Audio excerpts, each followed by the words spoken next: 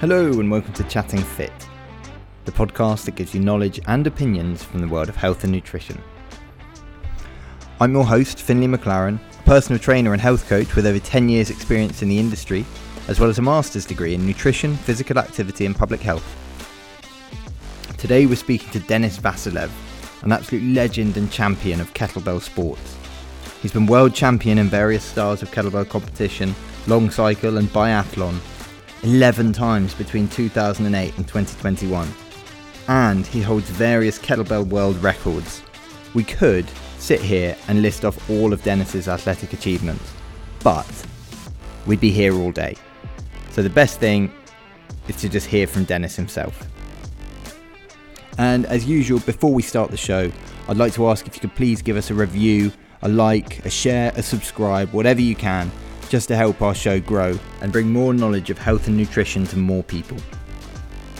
Thanks for listening, and on with the show.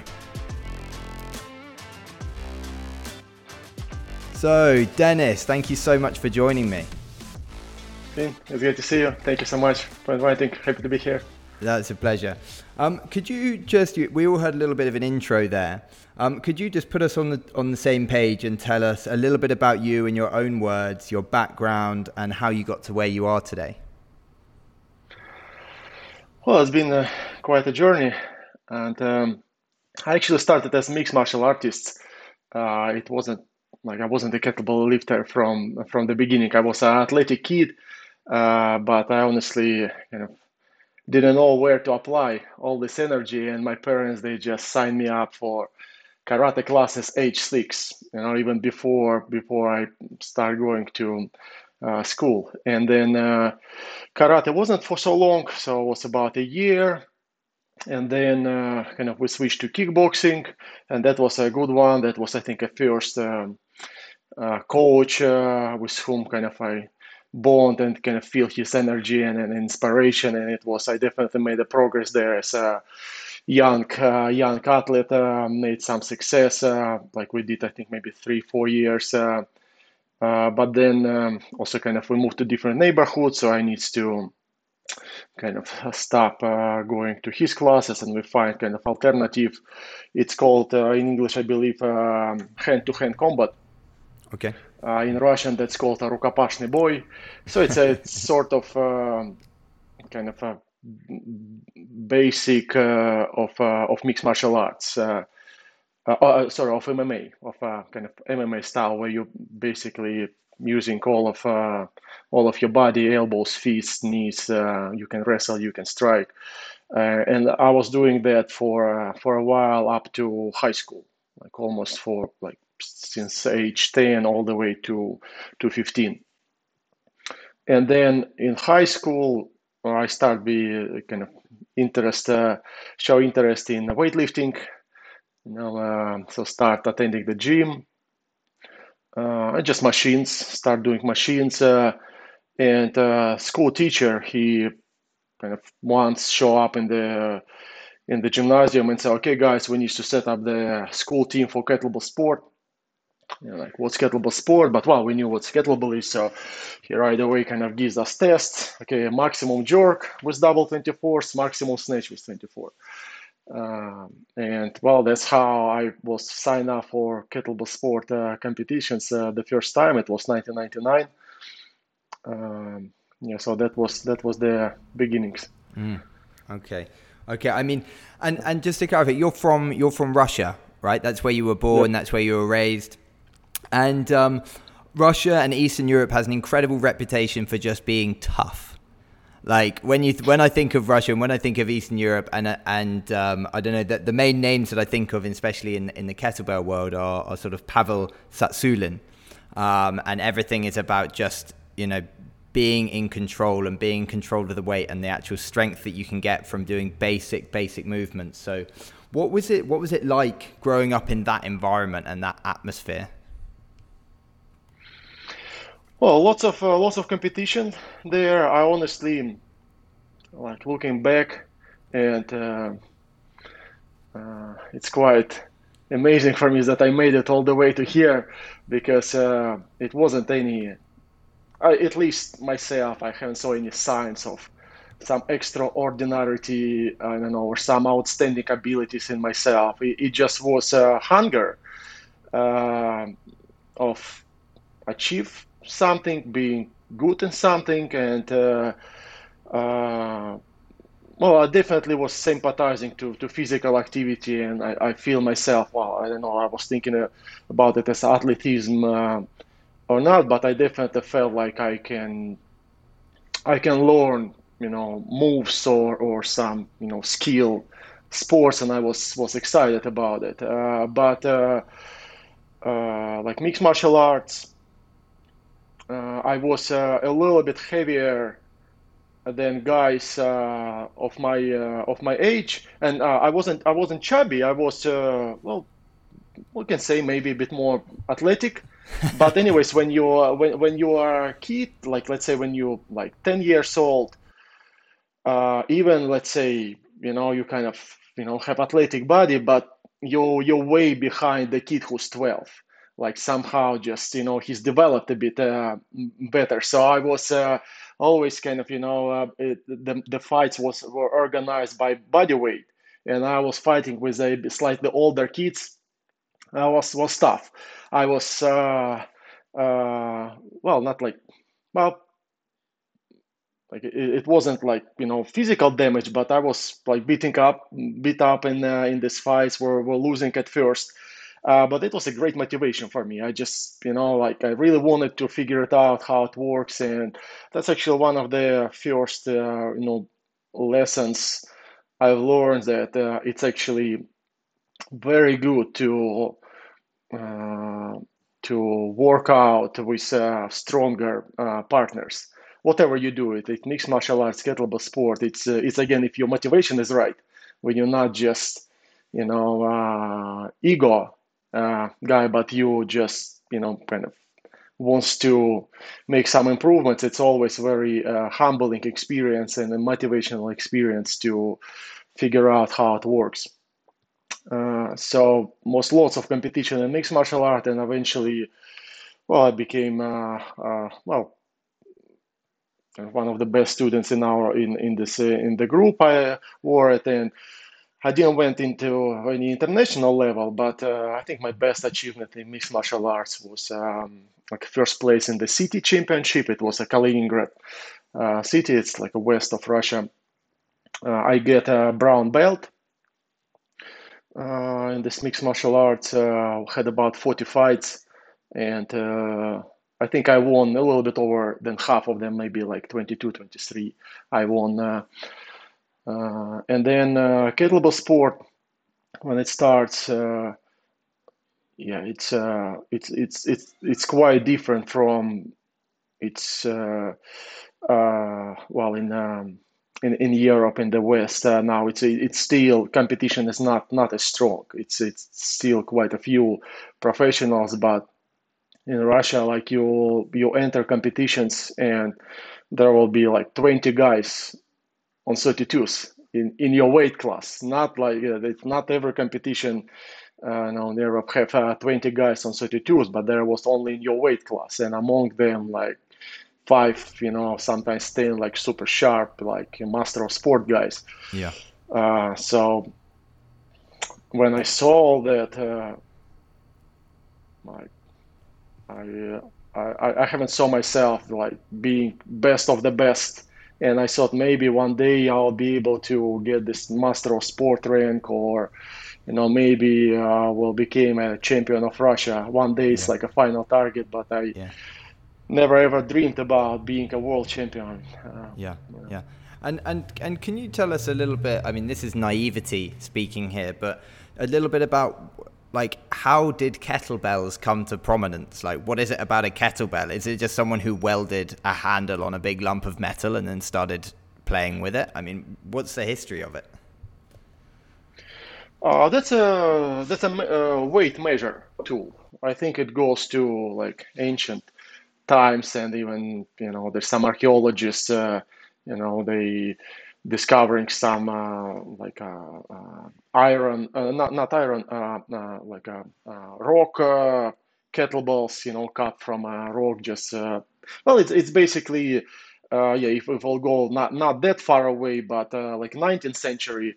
So that was like a flea market, something like that, where you just weigh whatever you're buying. It's a meat, it's a vegetables, and well, again, as far as I know, that after this markets, it was like kind of like a after party when guys staying to hang out, and I think they start like throwing these bells, like heaviest ones, and it's even that was a different measurement system in 19th century Russia. It was a put, which is 16 kilograms, and then 2 put is 32 kilograms, and 1.5 put is 24, and that's kind of the original weights of sport kettlebells we're lifting now. It's still three main weights: 16, 24, and 32.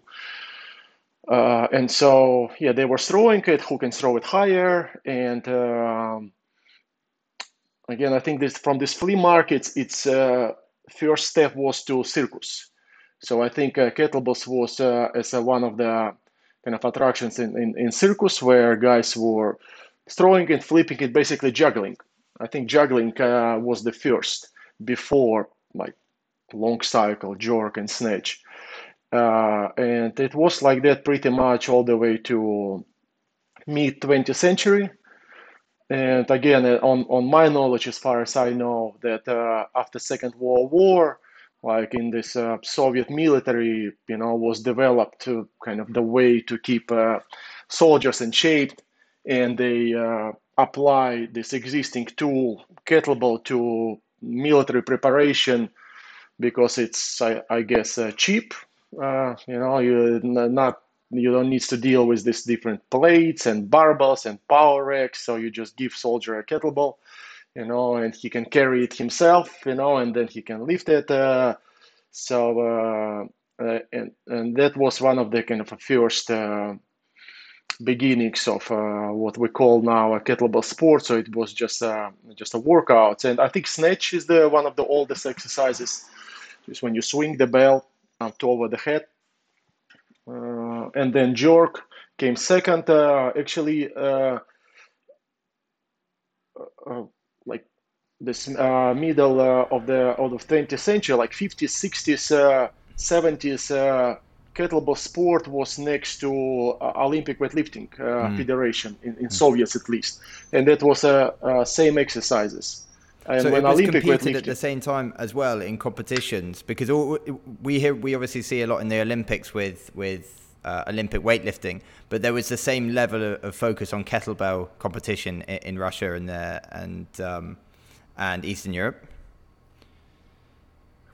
You mean the level of popularity? Yeah. Well, Olympic weightlifting was legit, internationally accepted, was in Olympics. So, of course, Olympic weightlifting were, I think, more popular, and kettlebells were more of a kind of a working class kind of workouts, and far away from fancy fame, anything. Even myself, when I started it, well, it just was a solution kind of to stay fit, and it's also kind of was beneficial in university. I studied, it was a university team, and it's not like I was really kind of in love with this kettlebell sport.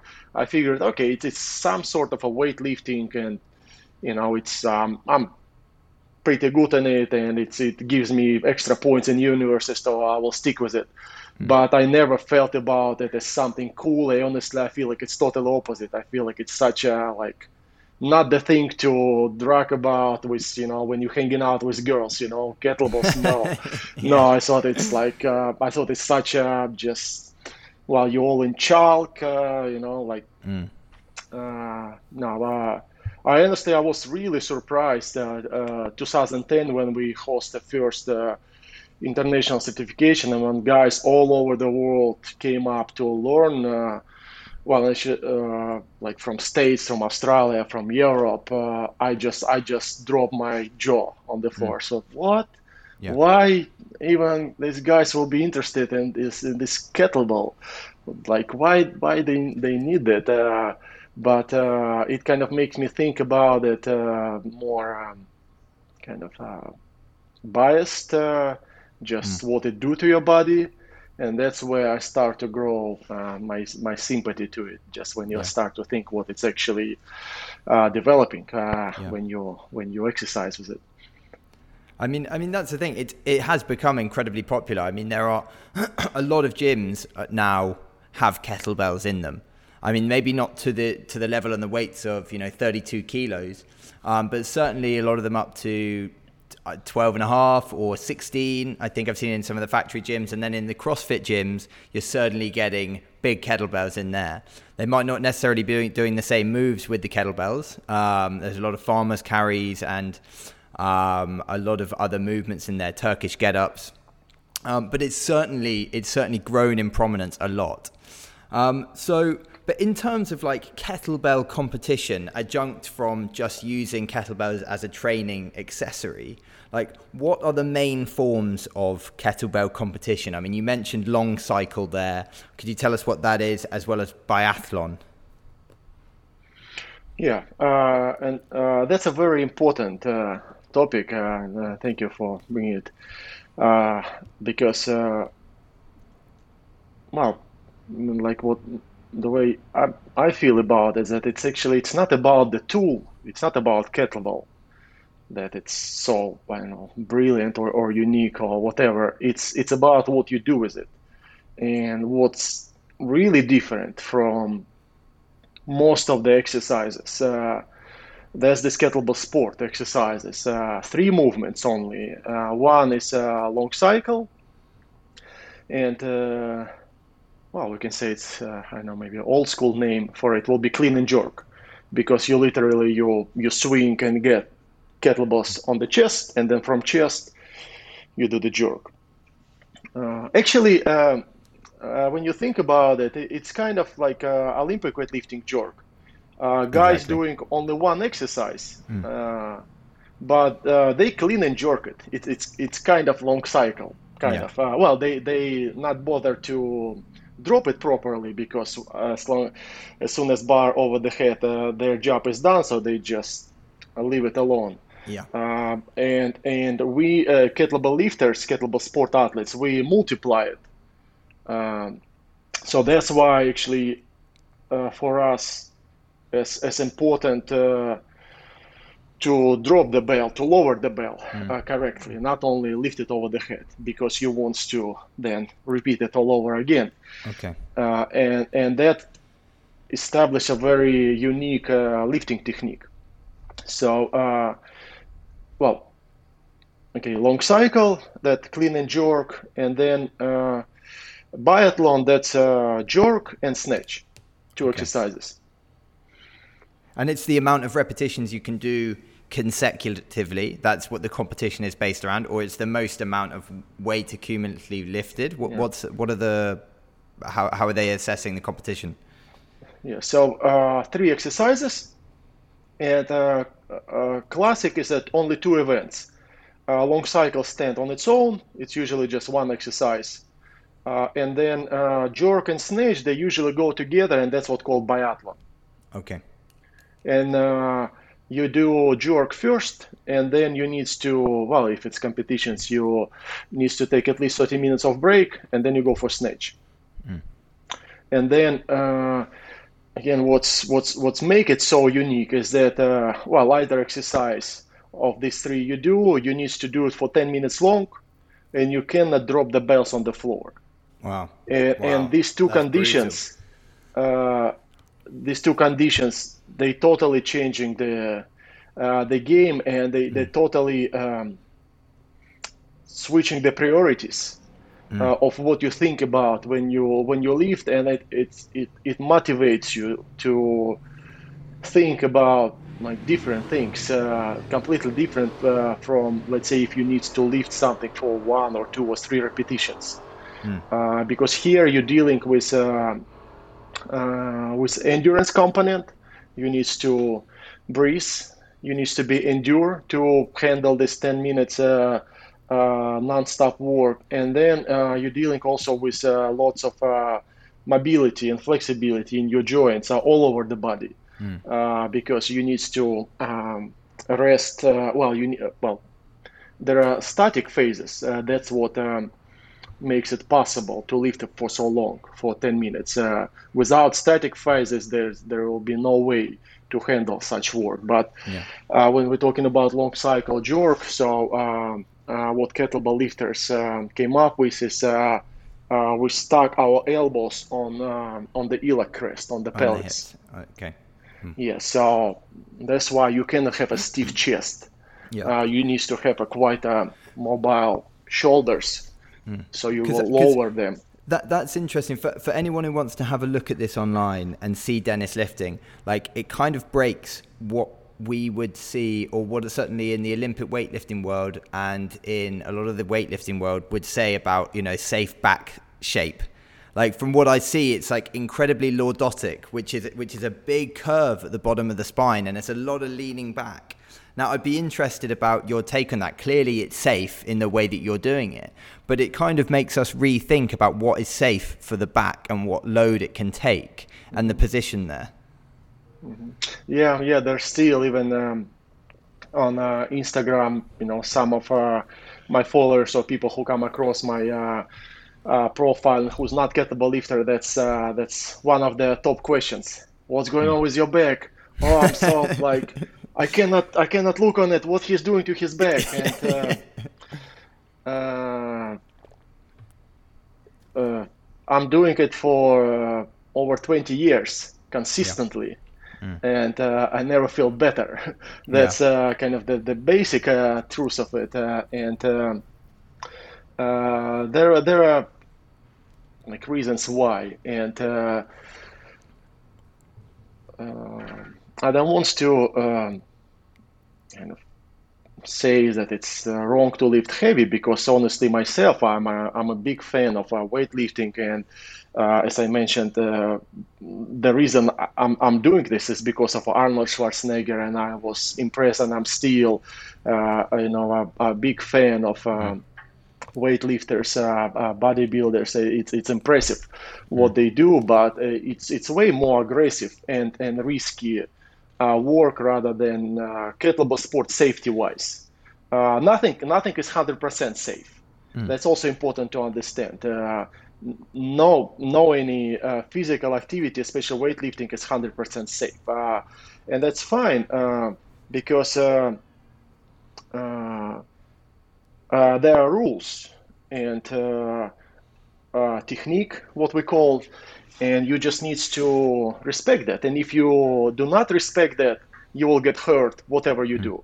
Even the most basic exercise, if you will not follow the basic biomechanic rules, you will get hurt. So study the technique, study it, start light and easy, build it up. And in kettlebell sport, the reason why we stretch our back and keep it this way is that, I always, we're talking about, let's say, Olympic weightlifting jerk and kettlebell sport jerk. Target is the same, to get weights over your head, but the difference start in the tool. And Olympic weightlifting, that's a bar. That's one piece of equipment, and because it's the one piece, it's actually quite comfortable to rest it on the chest.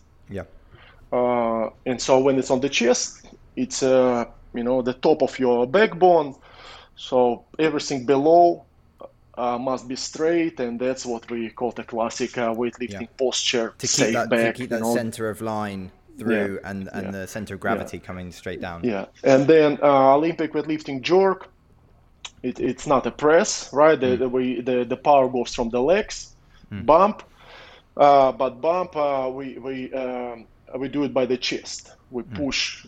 Well, we're extending the legs, but the literal connection, the barbell from the chest goes. And in kettlebell sport, that's a two separate tools. These kettlebells with the handles, and even if you will try to rest them here on the chest like a barbell, it will not be comfortable because there is no connection with them. They intended to go all over the place. You cannot find a spot for them. It just very uncomfortable. Your shoulders get tired and pumped. Like with a barbell, with your good mobility, you theoretically even can leave it on the chest without arms. Yeah. With Yeah. kettlebells, you cannot really do that. So Mm. it's way more comfortable. Well, so it's kind of what make it difficult to lift it as a barbell. But what we can do with kettlebells and cannot do with barbell is because of the separate tools we can lower the shoulders and we can place elbow on the pelvis. Yeah. And when elbow on the pelvis, that's where now the whole of the weight concentrated. Okay. The way you hold kettlebell. Let me actually. I have a couple. I think it might be visible. So Well, as long as you describe this for anyone who's just listening and not watching. yeah, yes. So when we hold kettlebell in our hand, then the weight goes through the forearm bone and from the wrist to elbow. So when it's a correct rack position, when you place your arms correctly, so the most of the weight should stand straight on the pelvis, which Okay. is below the backbone, and that's the reason why it's okay for you to relax your back because there is no weight on it. Yeah. And the problems might start when you grab the kettlebells, but you kind of trying to lift it as a barbell. Yeah. When you hold bells on your chest and on the same time you're not paying attention to your posture. Well, Mm. that's how you can injure yourself. Yeah. So if you do kettlebell sport style, then you need to rest elbows on the pelvis. You can relax your back. If you Okay. wants to lift kettlebells, I don't know, hard style, let's call it, from the chest, well, then back must be straight, but you will not be able to lift it for multiple times and for minutes this way. Yeah. Yeah. It's going to be a lot more fatigue because you're relying more on your upper body to control the weight, right? And you're not using your glutes and your center of gravity to actually maneuver the weight around. When weight on the chest, besides the fact that muscles of upper body engaged, you also have troubles to breathe because of the weight on the chest. Your muscles contracted holding this weight, so you cannot breathe. So everything kind of falling apart. Arms get tired and heart rate goes up. Yeah. So that's kind of state of a panic at some point, when you go for a minute and you just stop. And when you rest elbows on the pelvis, everything is okay. Your shoulders, well, somewhat relax, a little bit of a delta and mobility there, so you can breathe, and these muscles can rest, so you can multiply reps, go It's over and over again. it's totally counterintuitive to what you would see, or what certainly what you see online, or certainly what you see most people doing with kettlebells, is trying to lift it with that upper body in exactly the way that you're saying, trying to lift it like a barbell. Whereas, I mean, what you're saying is to almost to use your pelvis as your main area of stability, which, like, when I've seen the videos, it's a complete shock to what I'm seeing. I'm like, this is one of the biggest experts in the world around kettlebells, and he's lifting in such a way that most sports scientists would say was going to give you an injury. Like, it's totally counterintuitive, seeing the upper back kind of hunched and rounded like that, and the lower back with such a curve in it. But it's obviously it's worked incredible. It gives you that incredible base of strength, and that's mostly around the endurance. You're saying that allows you to place the endurance stress on other areas. Well, I'm safety is one of the top priorities in my own preparation and in my coaching style. I care about it. One of the reasons is kind of very, very simple and easy to understand, that there is not much for money in kettlebell sport. And doesn't matter how great and multiple world champion you are, like when you're retired, there is no $1 million on your account. So you need to keep going and doing something else. And I just don't have this luxury to be broken. Maybe, like, let's say if you're outstanding boxer or at least you get a wealth, and I Yeah. don't know, you can maybe somewhat relax and now start spending this money for your rehab. But kettlebell lifters doesn't have this luxury, so we need to keep doing something else, and there is not also much choice what to do because it's because of the education and time you spend. So Mm. the best way to go probably be a personal coach or something physical, so you better stay healthy.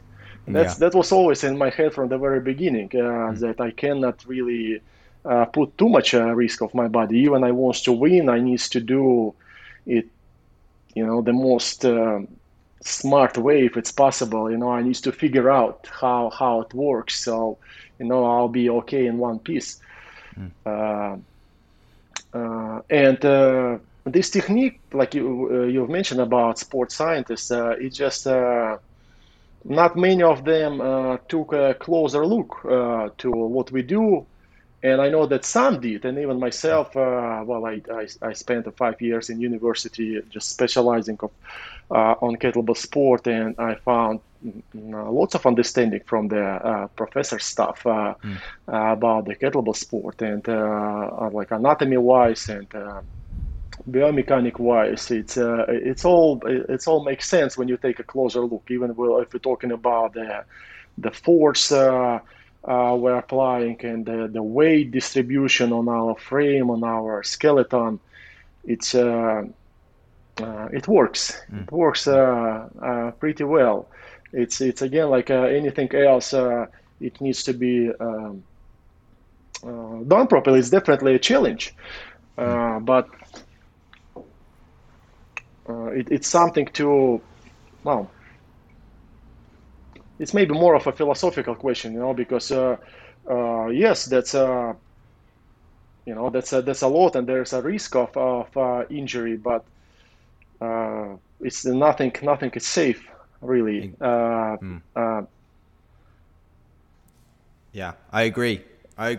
And in terms of like, because a lot of the safety around sports that involve weightlifting and taking your body to an extreme level rely upon how, not just the technique, but how often you're training, how you're programming the big lifts, and what weights you're using. So like, could you tell us a bit more about how you structure your training? How often are you lifting heavy? Like, how often are you ingraining these separate moves? Are you doing any accessory exercises above and beyond just the snatch and the clean and jerk and the long cycle exercises? Like, how are you structuring this? Well, programming is, well, I'm spinning around the what's called the training cycles. Preparation for one competition is about 12 weeks long. So basically, my whole year is divided by 12 weeks spots. So it means per year I can do solid five performances when I will be ready for it. And every time I start a new training cycle, I'm deload. So let's say like I have these titles in long cycle victories with 32 kilogram kettlebells, and I'm lifting, practicing kettlebell sport nonstop from 1999. But it doesn't mean that only the kettlebells I'm lifting is 32s. Like if you look through my whole training routine, so with 32s it will be less than 50% of time. And the other half, actually more than half, is the lighter kettlebells. And again, when I'm at the beginning of the training cycle, I'm deload like all the way down to 16 kilogram kettlebells, which is very light for me, especially after 32s. And I'm start to building up to competition weight towards competition. Well, and there are quite a specific timing rules I'm using, such let's say competitions as a 10-minute set. So I know that the biggest pre-competition test, which is a 7 minutes, should be done 2 weeks prior competitions, and then I need at least another 4 weeks to get ready for this 7 minutes. So basically, with 32 kilogram kettlebells, I spent about 6-7 weeks. And then whatever I have rest, like 6-5 weeks, I'm gradually building up with 2 kilogram increments, 16s, 18s, 20s, 22s, 24s, 26s, 28s, 30s. And you're reducing the volume at the same time as you're increasing the weight. You're reducing the volume, or you're trying to push volume at the same time. So volume, if we're talking about the time, because the kettlebell sport workouts based on time, so reps is kind of a secondary priority. The way I'm programming is time intervals. Like I do, let's say 1 minute sets today, or 2 minute sets, or three or four. So if we're talking volume in time, it's about the same. Like it might vary within the week. Usually, beginning of the week can be a bit a smaller volume, and then it's growing towards the end of the week. But then each next week, through so average through the whole training cycle, it's about 10 minutes of work per workout. And are you, About the same. and are you integrating anything like military presses or shoulder press or rows or anything in the standard sort of weightlifting toolbox we generally think of? Yeah, well, that's what I call the GBP. Just in 1 second to finish the story about kettlebells. So the time is about the same, but what changes the weight of kettlebells? Kettlebells slightly start getting heavier, and also the amount of repetitions. It's also like about the same. Well, with lighter kettlebells, I'm lifting slightly faster, and then as heavier kettlebells, it's kind of a trade happening. Let's say with 16 kilogram kettlebells, I can lift. Let's say 14 repetitions a minute. And then by the time I will get to 32 kilogram kettlebells, I'll be lifting 9 repetitions a minute.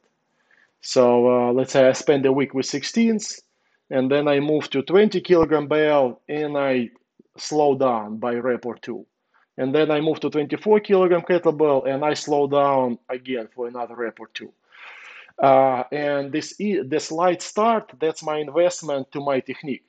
That's where I make sure that I do it right, that I'm landing my elbows properly, that I'm not overloading my shoulder, my chest, my back. That's very important safety element because let's say if you will try to lift, if you will try to do the kettlebell sport training routine with a challenging weight right away, the weight you feel like 24 kilograms. So that might be dangerous because you don't have a sense of it.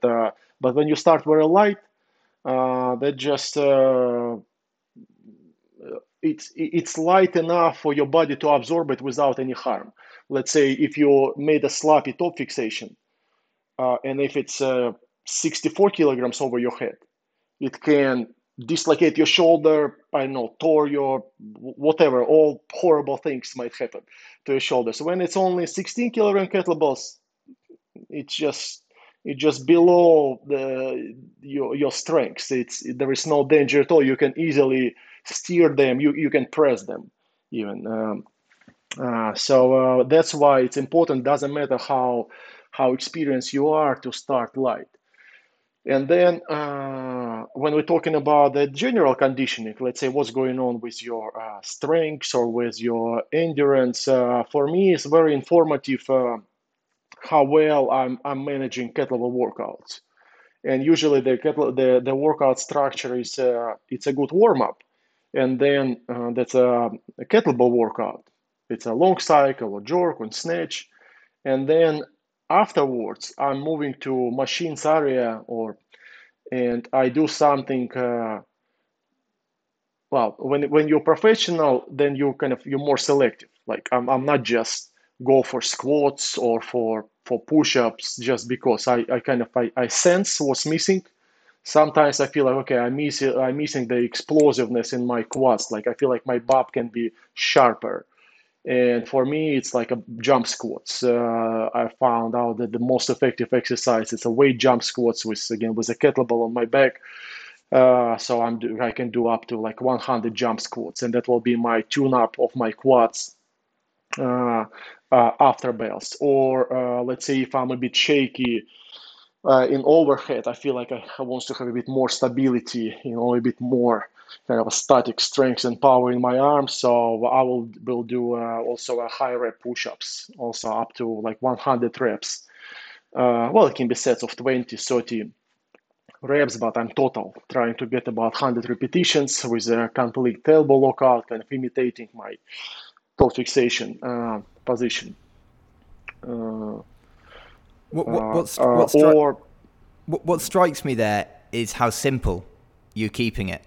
Like, there's not a huge focus on like micro accessory moves or doing 3 sets of 10 of this, 3 sets of 12 of this, 3 sets and programming around here. You're very much, maybe that's what you get to when you've been doing it as long as you understand what your body needs, and you're not trying to focus on too many elements. You're just saying, right, this I'm going to focus on getting this movement nailed down, which is counter to how a lot of people train today. They try and hit as many body parts as they can, and perhaps don't hit them so well. Well, but that's what we might call advanced training routine. When we're talking about beginners, then this GPP, general physical preparation, well, it's based on person background, because even some person can be new to kettlebell sport, but let's say I have some outstanding background in mixed martial arts, or I know in some other sports, so I also take it in account and see what's going on with muscle core of this person, what's going on with his endurance. Because let's say if this person came from Olympic rowing, well, he's obviously fine with endurance, and we just needs to just organize his technique. If it's a powerlifting person, again, strengths, there's no question, but he's very stiff, like mobility. Basically, like if powerlifting person will come to me to get a better kettlebell lifter, there will be like no GPP for him. He just don't need it. He will need proper warm up, kettlebells, and then stretching, yoga classes. Just loosened up. Let your shoulders go, let your pelvis cups move, so you will get this rack position done. He don't need strength. He way too strong for it. And running. That's maybe what the guys in powerlifting hates. But again, that's why I never really pull anyone to kettlebell sport. It should be your move first. And if that's something that you want, well, I can list the topics we need to work on. We need to run, we need to stretch. Running and stretching. I think a lot of people would nearly be sick if you told them that in the gym. Yeah. But let's say if it will be like a track and field athlete or a runner who's have incredible endurance, mobility on the level, but not enough muscle mass, a little bit too light. So for this person, we actually do quite a bit of weightlifting, and actually we might not do that much of a stretching and running because he's like or she totally good with it, but we'll do squats, deadlift, push-ups, dips, bench press, and just will establish this necessary amount of muscle mass to handle this kettlebells, especially if we're planning to go all the way to 32 kilogram kettlebells, which are quite heavy, and you need to have we're not talking about some outstanding powerlifting performance for 32s, but body weight at least on the bar for squats, 1.5 body weight, half body weight on bench press, something like that. And it's 32 is the main competition category for the males, and what is it for the females? 24. It's 24 for female. And how long does it generally take? I mean, it's how long is a piece of string, but how long does it generally take for an amateur or a novice who's maybe got a little bit of done a bit of CrossFit in their time, or they've had a bit of experience in sports in their time, and they're coming in? What level do they normally start at? What sort of kettlebell do they start at? And how long does it take them to get to, let's say they're dedicated, let's say they train 3 or 4 times a week for this. How long might it take them to get to that, the 32 or for the females, the 24 kettlebell? Well, let's like my own example. I'm 1983, and the first time I've tried kettlebells was 1999. I was 16 years old. So by the time I had experience of mixed martial arts And in the gym, by that time, my best achievement was 100 kilograms bench press on one rep. Well, maybe like 10 reps, maybe I was able to do with 80 kilogram or something. And squats was about 150. So was athletic, athletic person, and first time lifting bells. First time I was able to get 10-minute set of long cycle velocity 32s was 2002. So Okay, it so took me 3 years. 3 years, and it was 42 reps. It was like just I barely made it to finish. I would say like a solid. I get a Master of Sport rank in 2003.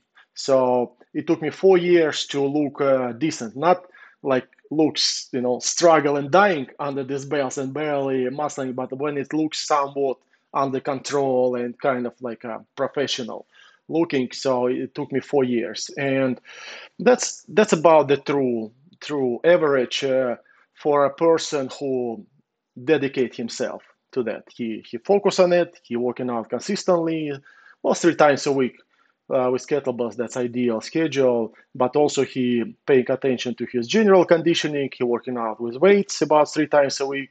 He's doing cardio about 3 times a week. Well, he paying attention to mobility. So there are some rare examples of people achieving it even faster, like in 2 years. Well, someone never get it, but about 4 or 5 years to get to professional division. Yeah, and that's a lot of the difficulty for people is that it's not just like when you say training 3 times a week. That's maybe that's the window that people see, but they're not seeing the time that you need to spend staying mobile, the time that you need to avoid perhaps sitting down for so long, because it's very hard to counter and get the mobility that you're looking for if you're sitting at a desk for 7 hours consecutively in a day or 8 hours consecutively in a day. So, I mean, are you working with people who are working office jobs, or are you specifically working with athletes and people who are really dedicated to this? Well, actually, myself, like even right now, I can say that I pretty much have a desk job. Well, I mean, I'm at my home, but right now I'm in front of my laptop. Well, done with our interview, and I will get back to my programming in front of my laptop, and I will sit here all the way like till 4 p.m. And every day, like from like 9, 10.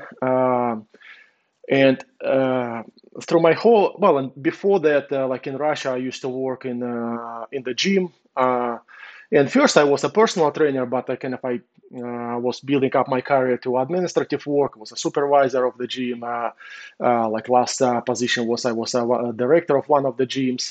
So I also was just on the desk. And then when everything took care of, somewhere like 6, 7 p.m. when things calm down, I change and I go do my workout.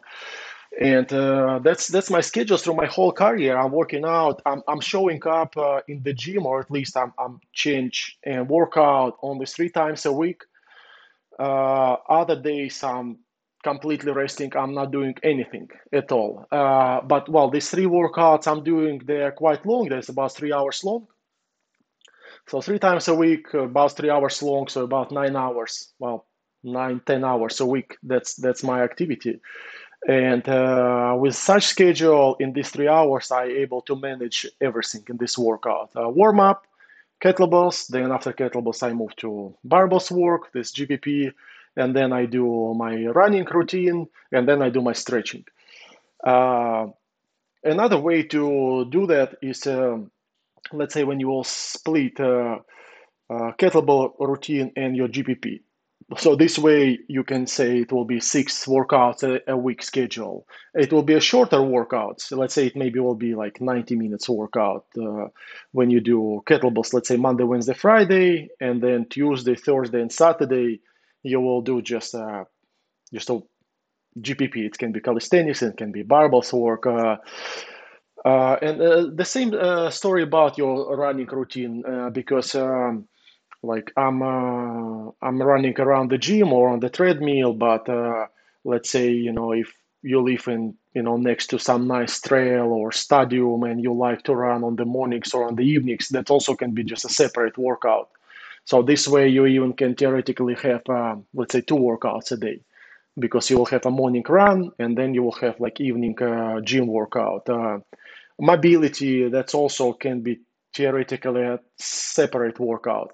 Let's say you will sign up for yoga classes and you will just do it with a group. So you can have as many as what three kettlebell workouts, three GPP workouts, three cardio workouts, three mobility workouts. So it gives us 12 workouts a week.